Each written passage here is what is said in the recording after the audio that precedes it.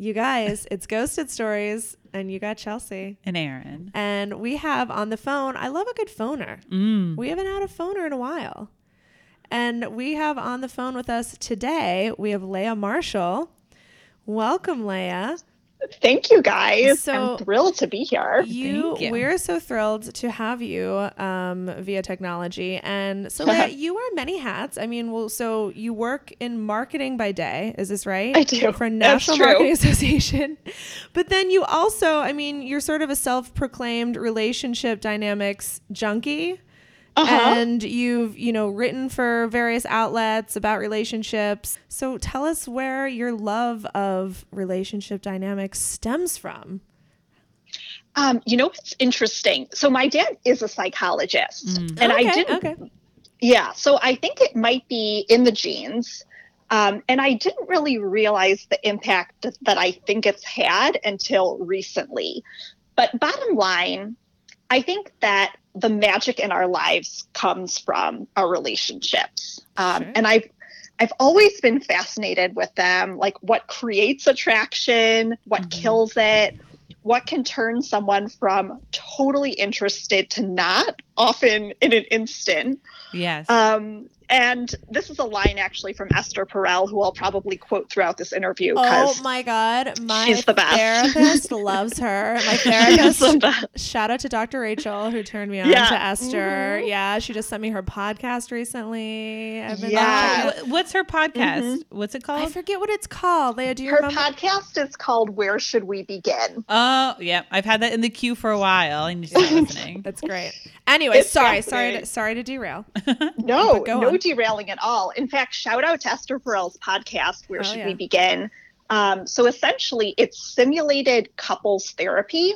So she's, I think, been doing therapy for over 35 years, in addition to being like a prolific author and speaker. But people write into her to be a guest on the show, and they often write in with problems related to their marriage or their sex life or intimacy issues, sometimes infidelity or cheating. And it is fascinating. Everything from one partner wanted to have kids and the other was kind of on the fence. And now that they have a family, like the sex life is shot, and how do you deal with that? To probably my favorite episode of all time was a couple. They were evangelical Christians that got engaged before they had ever had any physical contact. Oh my God. God. And the very first time they kissed, it was like kissing her brother. My and Esther. God. Yeah. So not even any, because I was going to say like half of the people I went to college with, I went to like a very conservative college, and a lot of people, I mean, waited till marriage to have sex, but wow, to not even have any physical contact. That's next level. And what Esther does in that episode is so like creative and almost genius level.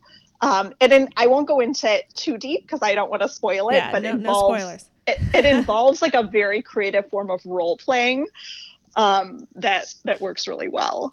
So anyway, highly recommend that podcast. Highly recommend anything she does. But getting back to this quote, she says the quality of our relationships determines the quality of our lives. Wow. And yet no one teaches us how to do relationships. Like we learn all this stuff in school, like calculus and geometry and grammar. But no one really teaches us like how to be a great partner or a great lover. And basically, we learn from our parents, who often do the best they can, but, aren't necessarily like the guaranteed paradigm of success. And we learn from friends and family and kind of similarly observe what they do, but they don't always know the best way. And so if you think about it, unless you kind of seek out the top experts in relationships and human dynamics, you kind of just get the cards that you've been given in life, or cards that you've been dealt. And so within the past few years, I've become a total learning junkie when it comes to relationships, and had some pretty interesting experiences dating too that I shared with you in the form of like blog posts or storytelling events that I recorded. And I guess the bottom line is there's nothing more gratifying to me to like throw yourself all into a life experience and then stumble and fall and use it as inspiration to learn and grow, and then share your experiences with others. Sure. I'm with you on that. And this podcast and lots of other projects I've worked on too. I love hearing other people's stories and being able, and I love also, I think why Erin and I do this podcast, it's like we like to be able to bring stories to people so that everyone listening feels not alone. You know, 100%, it's like we're all just like out there fucking up, and we're all doing it together the best we can. So yeah, we're totally with you there. Well, so before we get into your story, I want to make sure the audience knows as much about you as possible. So first of all, we want the audience to be able to envision you in their mind's eye, and just if per se they were just like able to listen to this podcast but not have access to Google, who would play you in the movie about you, in your like lifetime movie of Leah Marshall, aka like who's your celebrity doppelganger? Who do you get? Oh my God, this is so funny because there are two that I always get, but they're not who I'd pick, because I would want someone in particular. Okay, so the two I get. Now we need to hear all three. Jennifer Aniston, which I actually don't see at all because I have green eyes and brown hair, and she's like a blonde with blue eyes. But I think it's something about like the face, like the shape of my face. I'm staring at you right now on my computer, so I think do you think? I can see the facial. Yeah, I can see like the facial structure, like maybe even like the shape of your eyes somehow. Yeah, I'm here for it. And then the other one I get, which cracks me up, because I don't see it at all, but I've literally been stopped in grocery stores, yelled at from afar, with people like shouting this celebrity's name at me. I actually once had an Uber driver similarly who like wouldn't keep his eyes on the road and just like turned back, staring at me, talking at me for about like 5 minutes about how similar I looked to this woman. Oh my God. And it's the singer Celine Dion. Oh my God. That's such a good one. I also, what do you like, think, Erin? Do I see Celine? I can see it. Yeah. Are you French Canadian? Because you do look a little French Canadian. Not even. I mean, I'm Polish, German, Jew. Not even close. Not even close. And we also don't have like the same body type at all. Like she's incredibly slender, and I'm kind of more like active, muscular. But like. Both are incredibly flattering. I'll take both. Very great compliments. Women who don't look a thing like each other either. Yeah, that's what's interesting. Right? Yeah, like they wouldn't get confused for each other. No. What about who do you want to get? I would not settle for anyone besides Jennifer Lawrence. Everyone's best friend. J-Lo fan. All right. Yes, I love her, and I can see it too a little bit. I could see some J-Lo on you. All right, great. Yeah. And then also give everyone just sort of the brief life story of your relationship history, so we know how to contextualize then the story that you're going to give us. Like, are you a relationship person? Are you mostly single? How many serious relationships? Give us the full rundown. Yeah, I would say I'm definitely a lover of relationships. I think relationships are our greatest teachers. And I'm a total learning junkie, not just when it comes to human dynamics, but just like learning in general. Right. And so I'm definitely someone who really, really appreciates great relationships. I've had a lot of models of great relationships in my life, from parents to friends. And I also seek out, amazing models that, folks in the public space that I really respect and admire. But I personally actually have not had a lot of long-term relationships. And I think it's just because I have a lot of passions, and I really elevate time for learning and growth in my life. And this might sound funny, but if you think about it, like, let's say I connect with someone on an app and we have a phone conversation and it's like good enough. But like an hour before, I had just listened to Cory Booker give the commencement speech at Stanford. And I feel like in the age we live in, that's kind of what potential mates are competing with. It's like, okay, I could either stay home on Saturday afternoon and listen to like the world's greatest leaders and learn from them and expand my mind, or, you know, I could go out with the guy that I just did a phone call with who's like interesting enough, but not necessarily rocking my world in the same way. Sure. So I see what you're saying a little bit. So like, right, as you're just in this day and age, I sound like I'm a million years old. right. There's like, yeah, there's so many things competing for our time. Right. It's like, why would we just like arbitrarily give our time to some dude who like wasn't terrible on Tinder? Yeah. And for me, it's all about like, I don't want to be with someone unless I'm really adding value to their life. And I don't want to be with someone unless they're adding value to mine. Sure. Recently, I heard a really interesting explanation of why we enter into relationships. And essentially, there are 3 categories.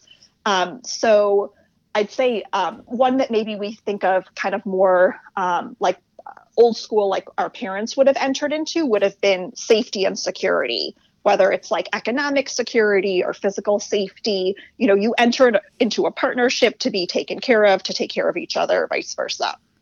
Or maybe even we think of that like at our grandparents' level. Right. And then the second type would be like for fun and pleasure, like having fun adventures together and, you know, joie de vivre and travel and great food.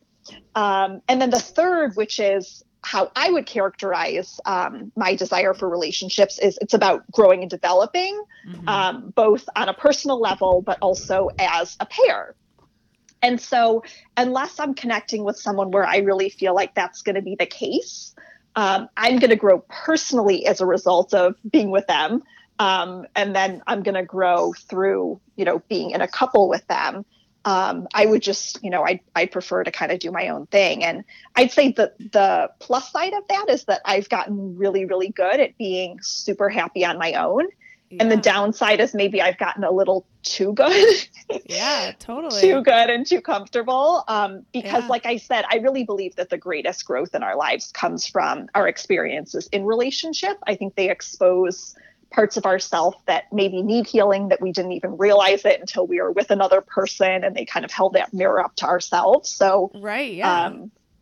So I'm definitely, I'm less of a relationship person. I'm kind of more of like, a solo type, but definitely incredibly interested in relationship. Just don't stay in a relationship unless it's really adding significant value to my life. I'm with you. I totally relate to that. I feel like my self-concept always has been as a single person. It's just sort of like how I contextualize myself, because I so most often am. And even now, or then even being in a relationship when I am now, or when I have been in the past, it's like you still, but then I think that makes it healthier, you know, when you still are like, have your own sense of identity, and then like exactly like you said, but then it's sometimes harder to find then that other person that meshes with your self-concept when it's already so fully formed. So it's like the double-edged sword. Yeah, exactly. I mean, I just find it interesting that you like, I definitely agree with sort of those 3 types of relationships, and I definitely agree that the reason for being with somebody and any sort of relationship is always to grow with that person and to sort of create something new and learn what you can from that person. And that's why I don't ever think that there's any relationship that is was pointless, because I think no matter what, even if he was an asshole or something, you definitely learned something from him. But then I find it interesting that you are so interested in relationships, but then you seem to not spend much time in them. Are you sort of like, is it 1 or 2 dates and then you're like, oh, I don't think this guy has anything to teach me? Or sort of like, what is your process for deciding if you want to move forward with somebody or not? Well, what's interesting is the story that I'm going to share today, and kind of like the lessons coming out of it, was actually an experience where I dated a guy for 2 months. This is so funny. There's so many twists and turns in this story. Do you want to just go into it? Yeah, we could just get started. And I don't want to like spoil it. Like, just go for it. I'll just dive in. Yeah. And I'll use his first name because I noticed that with Modern Love, the New York Times column, they actually, if you're submitting a story to Modern Love, they say you have to, like, you can't make it anonymous. You have to use true names. What? And so I guess that's kind of the trend now, is like we're in such a hyper, I don't know, like out there public world. That is so strange. I mean, we're fine with it if you're fine with it. I mean, as long as there's no like, is it a super specific name or is it like Matthew? It's pretty common. Okay. It's super common. Yeah. Then great. It's super common. Okay. So this is a guy who we met actually just under a year ago on the dating app Coffee Meets Bagel. Mm-hmm. And what is your I'm derailing you already. What is your dating app preference? How would you rank them? Is that like one of your faves? Is there one that you're like, no more? Okay. So I would say probably my least favorite is Bumble. Oh, really? Why is that? That seems to be falling down in the ranks for a lot of people. It is. Yeah. I think that it's because I truly believe that there are certain biological forces in dating or mating or however you want to phrase it, that just hold true. And I think that it just works better when the guy makes the first move. And I believe that women are responsible for giving the guy indication that they're interested.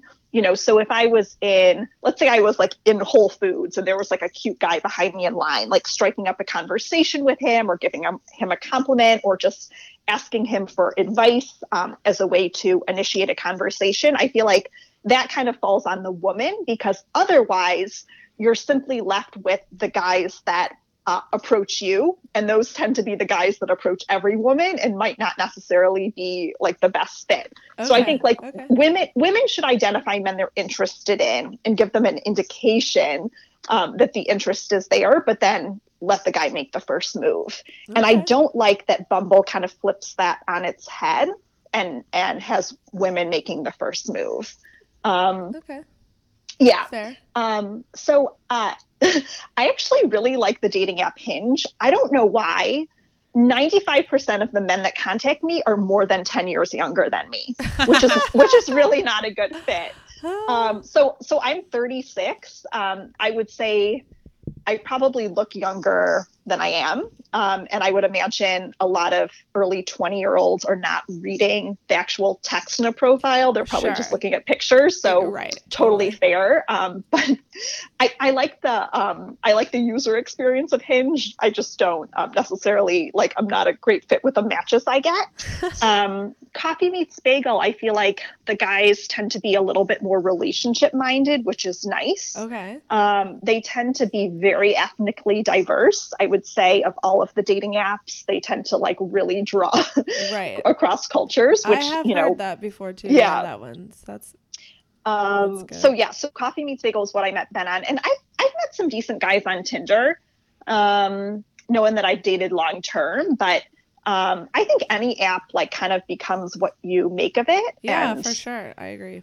Yeah. Totally. So Ben and I met, so we met on Coffee Meets Bagel. And it was one of those things where like we both matched, and then he sent me a note and it like fell under my radar. And then he like somehow like rematched us using points or whatever system they have, and reached out again. And we connected.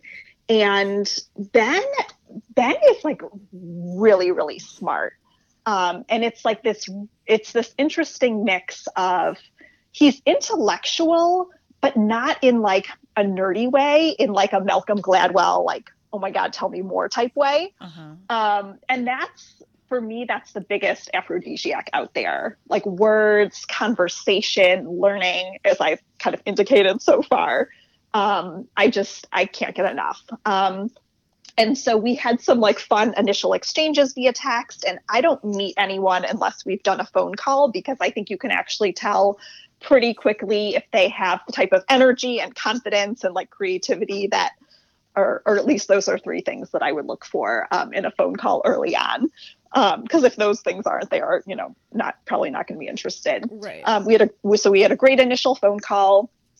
And then he had scheduled a fun first date for us at the Lincoln Park Zoo, but it ended up being like tickets were sold out. So we ended up going for just a really beautiful stroll around Lincoln Park, and then actually out to my favorite restaurant for dinner. And it's just like the conversation flowed effortlessly.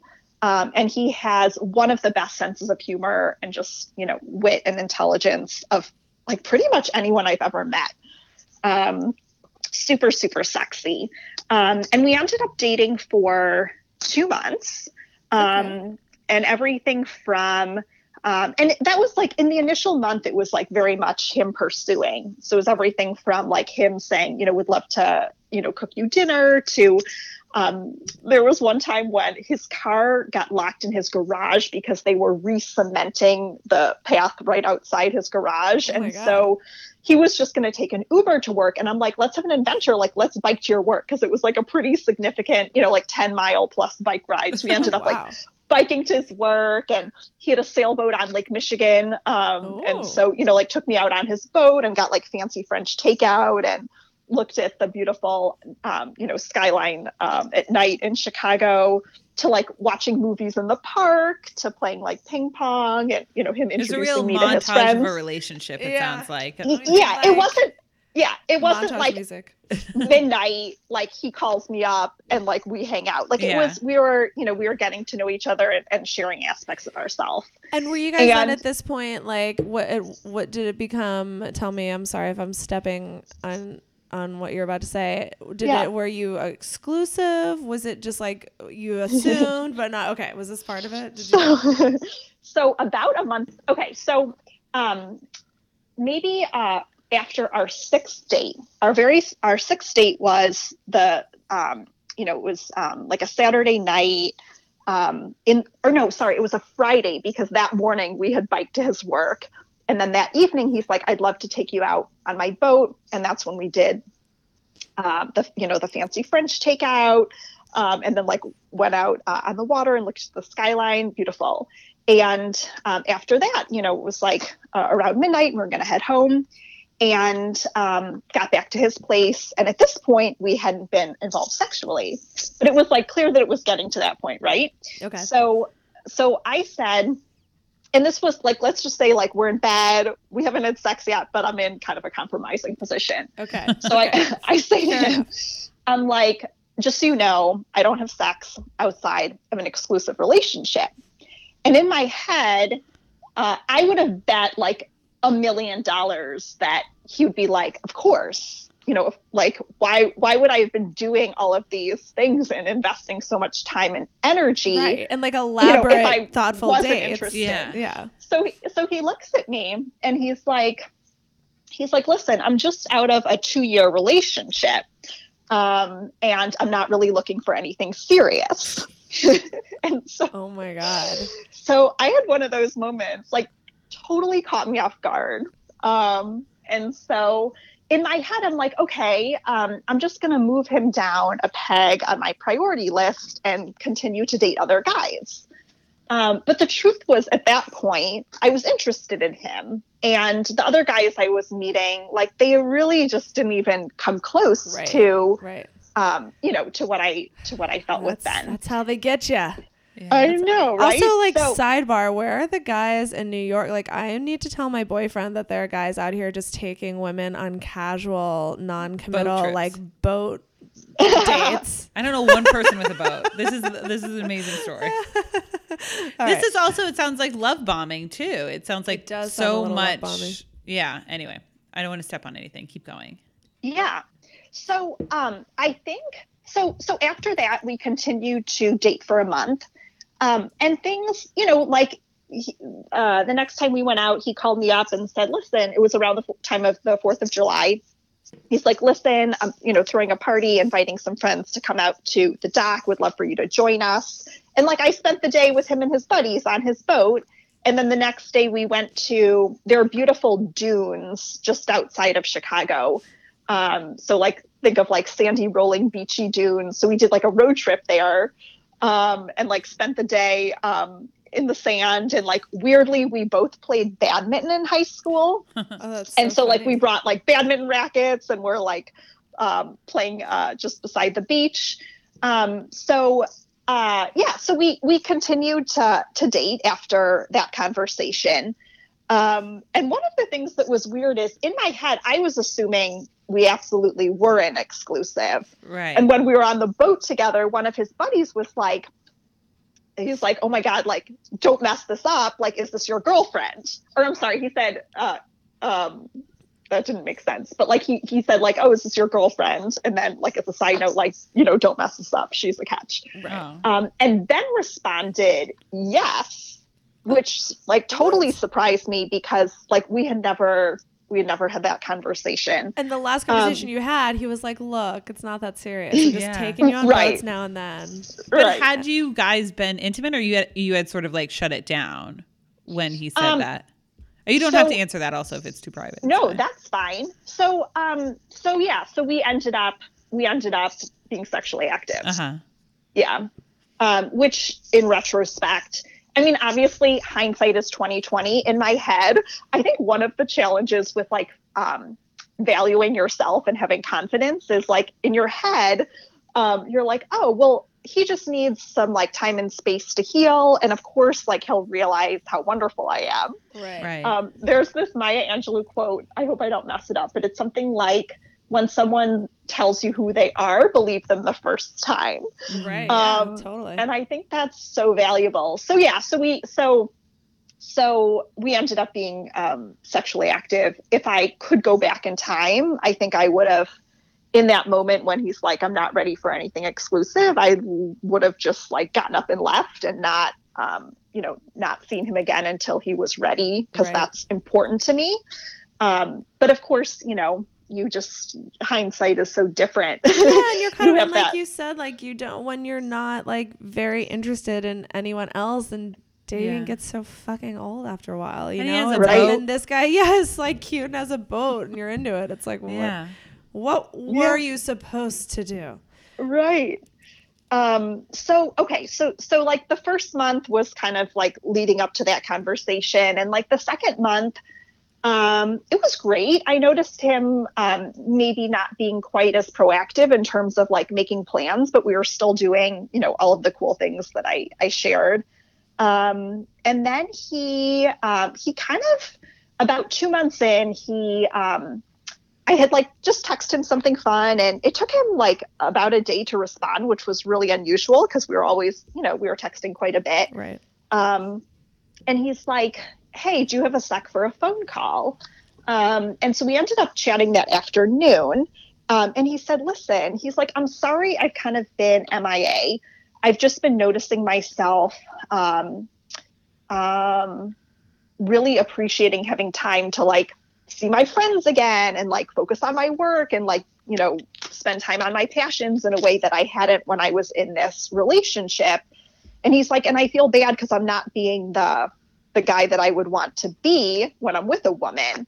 And basically what I said to him is like, listen, you should be doing the things you love. You should be seeing your friends. You should be able to like feel good about the work that you're producing in your job. Like, and I would want you to like want the same things for me. Like, that's kind of what a partnership is about, is like, you're well-rounded and you're helping the person like become the best version of yourself. Right. And I remember thinking, and he like, all of a sudden, like his voice changed and he sounded like so relieved. And then he was able to kind of be his like funny self again.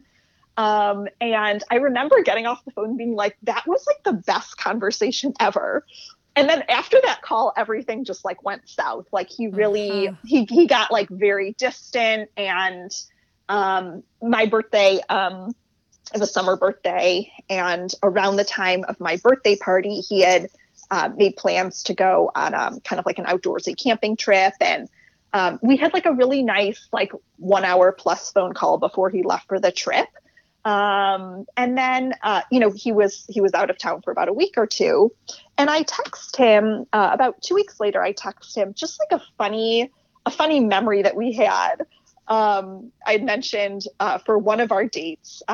So we had a salmon cook-off because he's like, I'd love to make you my famous smoked salmon. And I'm like, well, I have a famous like broiled salmon. I'm like, why don't we like raise the stakes, have a little fun, and it will be your smoked versus my versus my broiled salmon.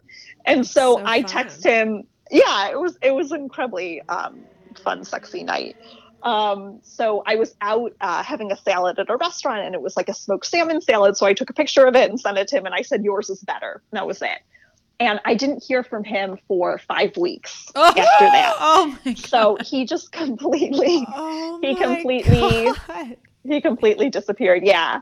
And We always know it's coming, and we're always surprised. Still surprised I know, right? every goddamn time. Yeah. Oh my God. How many times did you analyze? Were you like looking at the picture of the smoked salmon salad? Like, was it the lighting? Was it? Did I not frame it? Oh, yeah. And what was so funny is like it totally. I had an experience with ghosting about maybe 6 months before meeting Ben. Okay. And so I feel like the work, again, like even relationships that don't work out can be incredible teachers. And there were a lot of lessons that I got out of that initial experience with ghosting. I think that closure is extremely overrated. And I'm not the type of person who, even if I have like a meaningful experience like I did with Ben, like I'm not going to follow up with a phone call or like, hey, are you okay? Mm-hmm. There are a million different ways to contact someone, even if you lose your phone or, something happens. So I just chalk it up to a loss and move on. And then, of course, Ben reached back out 5 weeks later. And basically he said, he's like, I know you're probably not wanting to hear from me or expecting to hear from me. He's like, I just wanted to apologize. He's like, I hope you could forgive me. This wasn't part of a plan, which of course is like an idiotic thing to say. Right. But I think that so he's like, it wasn't part of a plan. He's like, I hope you can forgive me. And then he was clearly like looking at my Facebook page because he asked me a question about, actually a conference that I was at. I don't know if you guys know Lewis Howe's School of Greatness podcast. It's one of my favorites.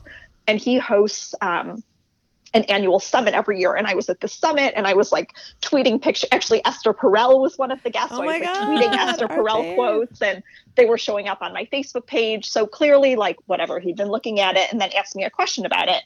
And I said, I'm not interested in staying in touch, but, forgive you, because he had asked for my forgiveness.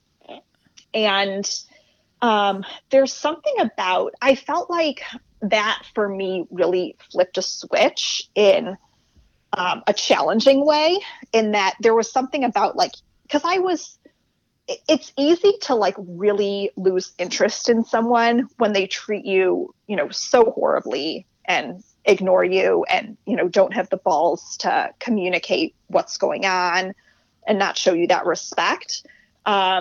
For me, it was very easy to not reach out during that 5-week period. There was something about when he reached back out and apologized, even though it was like a lame, shitty apology, and clearly showed that he didn't have a ton of self-awareness because he sounded like confused about why he did what he did. Did he? What did he say? Did he say why, or did he give a no? A he just said he's like, I'm so sorry. I don't know why I did what I did. It wasn't part of a plan. I hope you can forgive me, was essentially the essence of it. Wow. And did he say like did he say he wanted to keep in touch or meet up again or anything? Or was he just trying to like make conversation as if like, oh, now I apologize and everything's fine? Right. We go back to normal. He did ask me like, he asked me a question. Like he said, he's like, I think I remember around this time that you were going to a conference that you were really excited about. Like, how's it going or something, which I don't think we ever even talked about me going to this event. Right. So again, it was just like him like grasping at straws. Yeah. I totally forgot what the question was. Then was he then just trying to make small talk as if like, yeah, now we're just gonna chat, or like did he try to say like, well, we should have a drink sometime, or did you just shut it down? Like, I think that it was a mix of guilt and him seeking validation, like him being curious, like could I still get a response from her, even after this And so then amount you of just time. shut it down and were like, look, like, we're not going to be in touch, but it's fine. Yeah, I said, like, I forgive you, but I'm not interested in staying in touch. Right. Ooh, that's good. Yeah, that's great. Would have been good.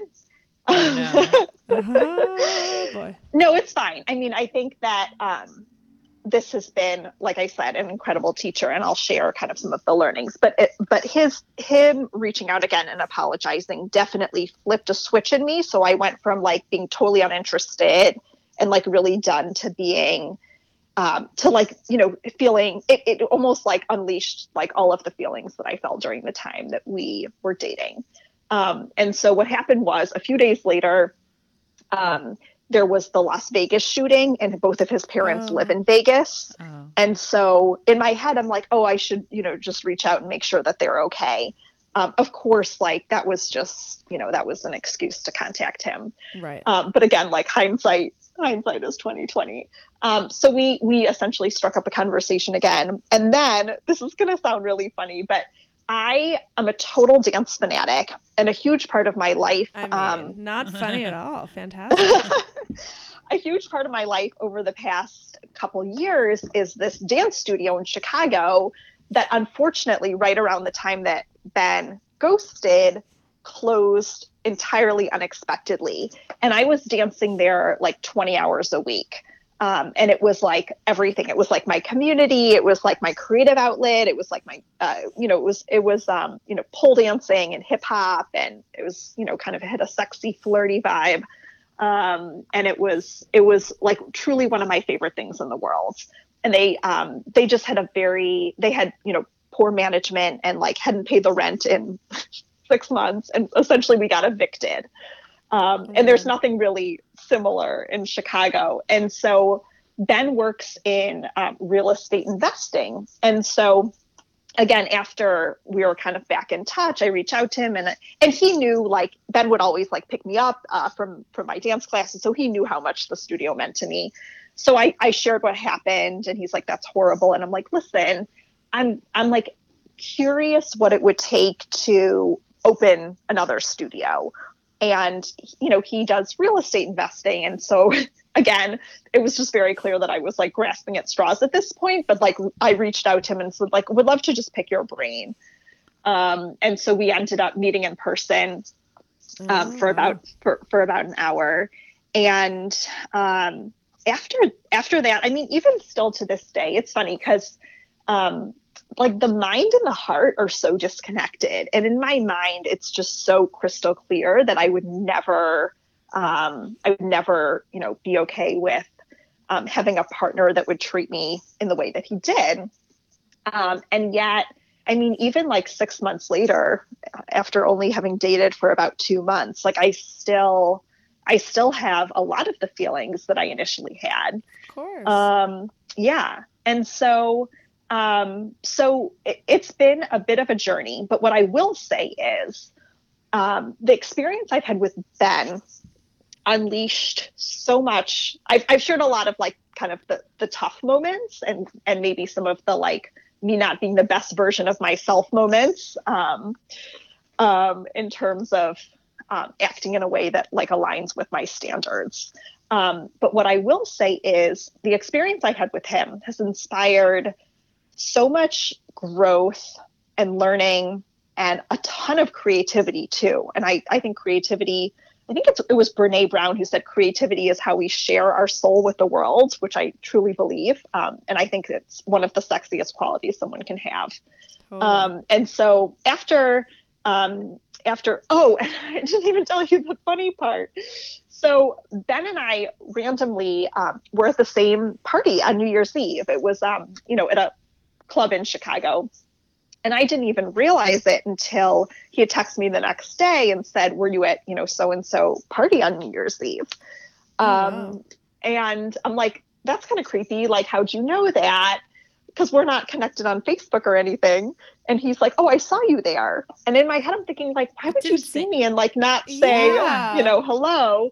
And then I found out a couple days later that he's in a relationship. Oh my and God. I didn't ask any questions because I just don't think that information would serve me at this point. But, of course, ironic that the person who didn't want to be in the relationship is. And here I am, the person, that was like interested in something meaningful, and I'm dating. But okay, so I did want to share, I feel like from the past two experiences I've had, both of which ironically have ended in ghosting, I feel like I've kind of developed this effective plan for recovery that I wanted to share with listeners, because I definitely have benefited from a lot of blog posts and podcasts on bouncing back. So the first thing I love to do is I'll go to like a favorite restaurant of mine and get a cocktail and bring a journal with me and just kind of reflect on the experience. So like, what are the things that I actually, did well in this relationship? What were the moments where I articulated standards and held to them? What growth have I seen? Or what growth did I exhibit since my past relationship? Because I actually noticed some things that in previous relationships I hadn't done that I did with Ben that I was actually quite proud of. And then I like to just like take a moment to appreciate the heaven moments, like the moments that like, oh, you'll just never forget because they were magical, and all the feelings that came up as a result of them. And then I also like to look at like, what were the qualities that this person had that I want to cultivate more of in myself. Like Ben had a great like sense of adventure, really spontaneous, like super intellectual, obviously incredibly funny, great conversationalist. He was a really good listener and complimenter as well. So thinking about like, what are the qualities that I was attracted to that I could do a better job of cultivating in myself? And then also, what are the qualities that this person had that I would want, in my next partner? And then like, what are kind of the biggest lessons that I got out of this experience? And then like, what are like the fuzzy points, or like, what are the outstanding questions that I feel like I need to get clarity on? In order to like, be a better partner in my next relationship. So I think that process is really valuable. And I did a lot of journaling around it. And then, because I'm a dork, I love to like audio record my notes and then listen to them as a way to like kind of just internalize the points and the key takeaways. So I did that. So that was kind of step one. Yeah. I am all. That's step one. That's a big that's step one, is kind of just like the journaling and the reflecting. Yeah. And then the step two, that's when I just dive into content. So whether it's like books, for example, I read this book called Attached by Amir Levine. Have you heard of it? No. Oh my gosh, this is amazing. This was groundbreaking for me because I actually, before meeting Ben, I'd probably done about a year and a half or 2 years of really, really diving into some of the top experts in relationships, dating, and attraction. One of my favorites is Matthew Hussey, who you've probably heard of, or maybe not. He's phenomenal. I have. Oh my gosh, I'll have to. We're so unread on our I know we need more like dynamics. Yeah, for sure. Do some more research. Well, okay, so he's, I would say he's actually from the UK. He was the resident expert on the Today Show for dating. Oh, okay. And there are a lot of things that I think are really valuable in his content, but he's known for having like very kind of creative, funny, instructional videos about dating, where the underlying theme is like having standards, valuing yourself, not letting yourself get, pushed around in dating, which I think is incredibly important. But I just Googled him and I think I know who he is. Okay. Wait, is he dating Camila Cabello? Sorry, sidebar. Okay, go on. Okay. So what was interesting though, is there was a concept that I had never come across in all of the podcasts I'd listened to and articles I'd read about dating over the past year and a half that came up after everything happened with Ben. And it's called attachment theory. And one of the preeminent books on it is called Attached. It's by Amir Levine. There's another book that I didn't like quite as much, called Wired for Dating or Wired for Love. They're actually two separate books. But I liked attachment theory. It was a little bit of kind of more of like a behavioral economics type read. And essentially, it's the science of how we behave in romantic relationships. And I think often, like, if you think of like the way society tells us, we fall in love, it's like you have this amazing connection in chemistry, and like that's the most important thing. And I thought what was so interesting about attachment theory is it essentially divides people into three camps. And there are certain pairings that work a lot better than others. So about 50% of the population is secure, which means they're warm and loving in a relationship. They love to be close and intimate. They're not really very sensitive to rejection. They tend to be really good communicators. They kind of take things in stride when it comes to romance and don't easily get upset if a relationship doesn't work out.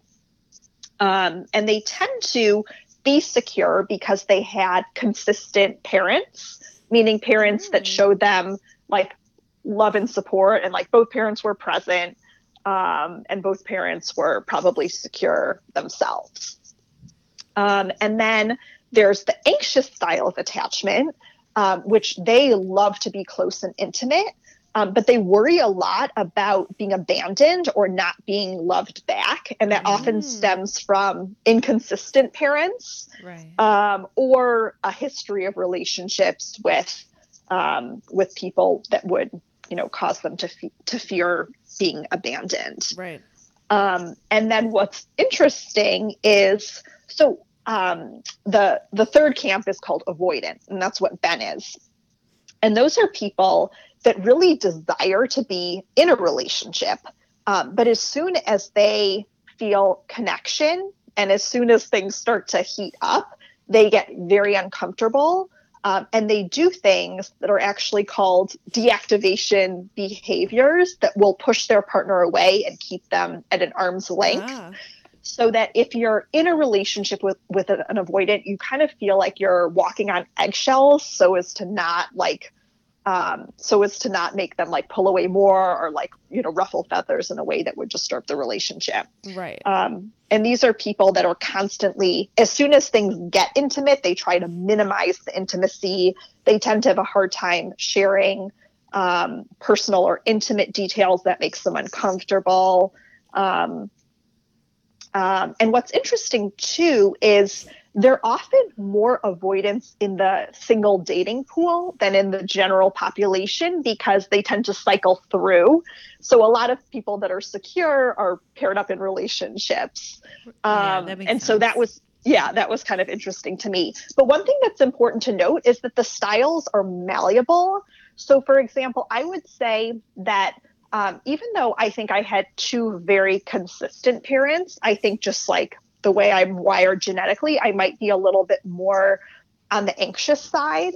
But because of like the work I've invested in personal development and growth, I think I like show up as secure in a relationship. Right.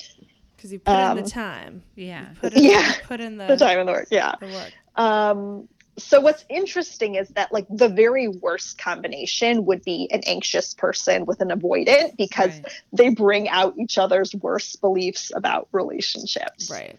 So I thought that was interesting. So that's an example of like just one of the many books that I read coming out of this experience, just to kind of get a better understanding of like men and then also myself and how I am in relationships and because ended up.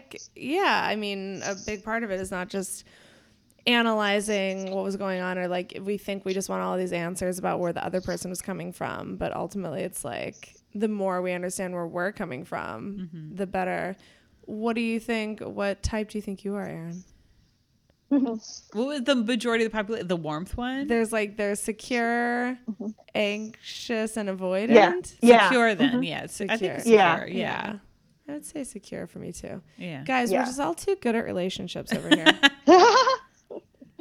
I love it. So doing reading, I also like to dig into to reading and stuff in times of when I need some like closure or just sort of like to feel settled, I think I also turn to like, I don't go the like literary route like you. I go more like the old school Google route and probably get bad information. Yeah. But that's just me. I mean, Google's great as well. I'm like a very auditory learner. And so I tend to be less into like the articles and the blog post and much more into like podcasts or YouTube videos or audiobooks. So that tends to be the direction that I go. But essentially like spent several months just like processing and learning and getting a better understanding of like men and like how I am in relationships. And again, like celebrating, okay, these are things that I actually did really well. These were things that were like completely out of my control. And then these are things that I actually like definitely could have done better. And I feel like there's nothing better than that. Like there's nothing better than having an experience that inspires you to like do the work and like grow and then become a better version of yourself. Totally. So, and then I would say the final step. So like if we're going through this like recovery process, the first is like the reflecting. And I shared the example of journaling. And then step 2 would be like the learning. So getting kind of a greater understanding. And then step 3, which has been like the most fun and super creative, is sharing your experiences. So I mentioned that I wrote or I authored several blog posts coming out of this. And like I spoke at a storytelling event, which was super fun. Yeah. And then actually gave a talk to a group of 20-something Jewish professionals. Most of whom were single, some of whom were in the early stages of relationship, but essentially like on modern dating. Everything from like navigating dating apps to how to strike up a conversation in person if you're not into the dating app thing, to like how to move from like a match to a meeting. So I was essentially able to share a lot of the knowledge that I, learned over the years with like a slightly younger group of folks, which was a lot of fun. And then I recently got interviewed. There's a woman who is in grad school, and she's doing a research project on relationships, and like got interviewed by her. And then obviously like this podcast. So just like having the most fun kind of, sharing my experiences and kind of getting creative with all of the lessons learned. Yeah. I love it. Do you feel like then, or like, where are you right now? Are you back on the apps? Are you feeling like, is there anyone on the horizon? Are you just still digging into like working on your own headspace? What's going on? Yeah. I've had some odd experiences. I actually have dated, 2 people since I dated Ben. And both were, I love the dating experiences that are bizarre and funny, because I enjoy the humor of life. And I won't go into them because I don't want to like derail. But like had two experiences that were not a good fit.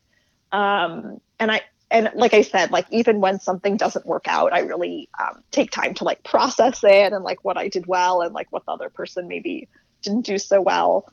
So just coming out of like weird experience number 2, and have some dates lined up for the next few weeks with guys that I've had phone calls with, so like know that we'd at least have a good conversation and a good time. Right. So definitely getting back out there, but not gonna move too fast, and definitely not gonna continue to date someone unless I'm like really feeling like they're adding value in a positive way. Of course. And do you think you'll ever communicate with Ben again? It's funny. I went to, are you guys familiar with an author? Byron Katie is her name. She's been on Oprah Super Soul Sunday before. Okay. So her, I would say probably most well-known book, might even have been her first book, I'm not sure. It's called Loving What Is. And she's one of my absolute favorites. So if I were to recommend like, the top 5 books that have really impacted my life, she would definitely be in that top 5. And I've done 2 live events with her. One was several years ago, and then the other was this December. And so you asked if I'm still in touch with Ben. Yeah. I'll summarize her philosophy. Essentially, she believes that a lot of our suffering comes from believing thoughts that we have that aren't necessarily true. And she has a framework for questioning thoughts. So an example would be like Ben shouldn't have ghosted me. And so the first question that she asks in her framework is this thought true? And so you might say, yeah, it's true. And then she says, can you absolutely believe that this is true? Okay, no, I can't like absolutely believe that this is true. And then she asks, how do you feel when you believe this thought? And so some of the responses would be, I feel angry, I feel ignored, I feel unworthy. And then who would you be without this thought? I would be more open to other men. I would feel better about myself. You get the point. Mm-hmm. Right. And then she has you flip the statement around. So you can flip it in 2 ways. One would be, I shouldn't have ghosted me. And the other is, Ben should have ghosted me. And so she has you look at all of the ways in which there were positive things that resulted from that experience, and all of the ways in which you have acted in a similar way. And so essentially I went to this seminar. It's like a full day event. And the whole time she's literally just totally on the fly, calling people up from the audience and going through this framework with them. And she has a wonderful sense of humor, and she's really captivating. She has this quality to her. If you Google her Super Soul Sunday talk, you'll kind of see what I mean. But so the whole time, obviously you kind of come with certain questions or scenarios in mind. And the thing that I needed to work through was the experience with Ben. And I felt like as this full day event was ending, like I felt this sense of peace. And I ended up texting him. It was right around New Year's Eve. And I texted him and I said something along the lines of, oh, he had this running joke. As you noticed, I mentioned a couple like retreats and conferences that I go to. So he had this running joke, like there's a retreat for that. Like the whatever the Verizon slogan, there's an app for that or something. So like jokingly said like, hey, just finished a retreat and was thinking about our time together and wanted to thank you for being a teacher. A lot of the lessons I learned were hard but important, like, all the best for 2018. And then like weirdly heard back from him right before I headed off to that New Year's Eve event that we both happened to be at. And he sent me like a very thoughtful note back, or, as thoughtful as it could be coming from someone that ignored you. Right. And said like, I truly hope that we can continue to be friends. And so we've kind of been texting here and there, but I kind of noticed like, I'm not like, it's not really adding value, to my life. Like I love his sense of humor, but it's hard to like, feel good about staying in touch with someone who treated you like shit. So, right. Totally. So I don't imagine that we'll stay in touch. But definitely I feel like I got so much value out of this experience. Like I don't feel like taken advantage of. I don't feel like, I certainly like lost a lot of respect for him that I had initially, but I'm not like resentful, Right. And I would say I learned this lesson that I think is so simple, but it's like really kind of the only lesson I feel like you need for life, which is that a person's incredible qualities and the attraction you feel it's never reason enough to continue dating them. Right. Most important is how they treat you and that they choose you. Totally. And I think that, again, like, you know, when we're learning about love, especially like as, you know, as little girls growing up, it's like, oh, you have like these sparks or these like fireworks and like the connection is incredible. And, you know, you feel this certain way and you think, oh, so that's what I hold out for. You know, that's what the pinnacle is. And it's not. It's how the person treats you. And it's, to me, it's like, now when you think about it, it's such a simple, obvious lesson, but it's a really hard one to learn. And I would say of all of the lessons I got out of Ben, and I actually, one of the blog posts I wrote, I laid out 10, and I'm happy to share that link in the show notes if you guys wanted to link to it. But of all the lessons I learned, that's it. It's that it's not enough to feel the fireworks and, you know, the dopamine and the serotonin and oxytocin and all of those crazy addictive chemicals that you feel when you're with someone you're attracted to. It's not enough. It's about the investment, both in you and in the partnership. So that's what I'm going to bring to my next relationship. I love it. And it's so true. It's like, you know, at the end of the day, we get caught up in these like ghosting experiences and we're chasing something or we're getting frustrated, you know, with dating. But at the end of the day, it's super fucking corny, but you just got to love yourself enough to just, you know, say no to the dudes even when the sex is good and and trust that someone's out there that's going to both make great salmon and also text you back. I love it. Leah, thank you so much for sharing your story, for sharing your insights. This is great. And where can people follow you on social media or learn more about you, which of course we'll also put in the show notes, but just shout out anything you want to plug. Well, I'm one of like the 2 people left on the planet that doesn't have an Instagram. What?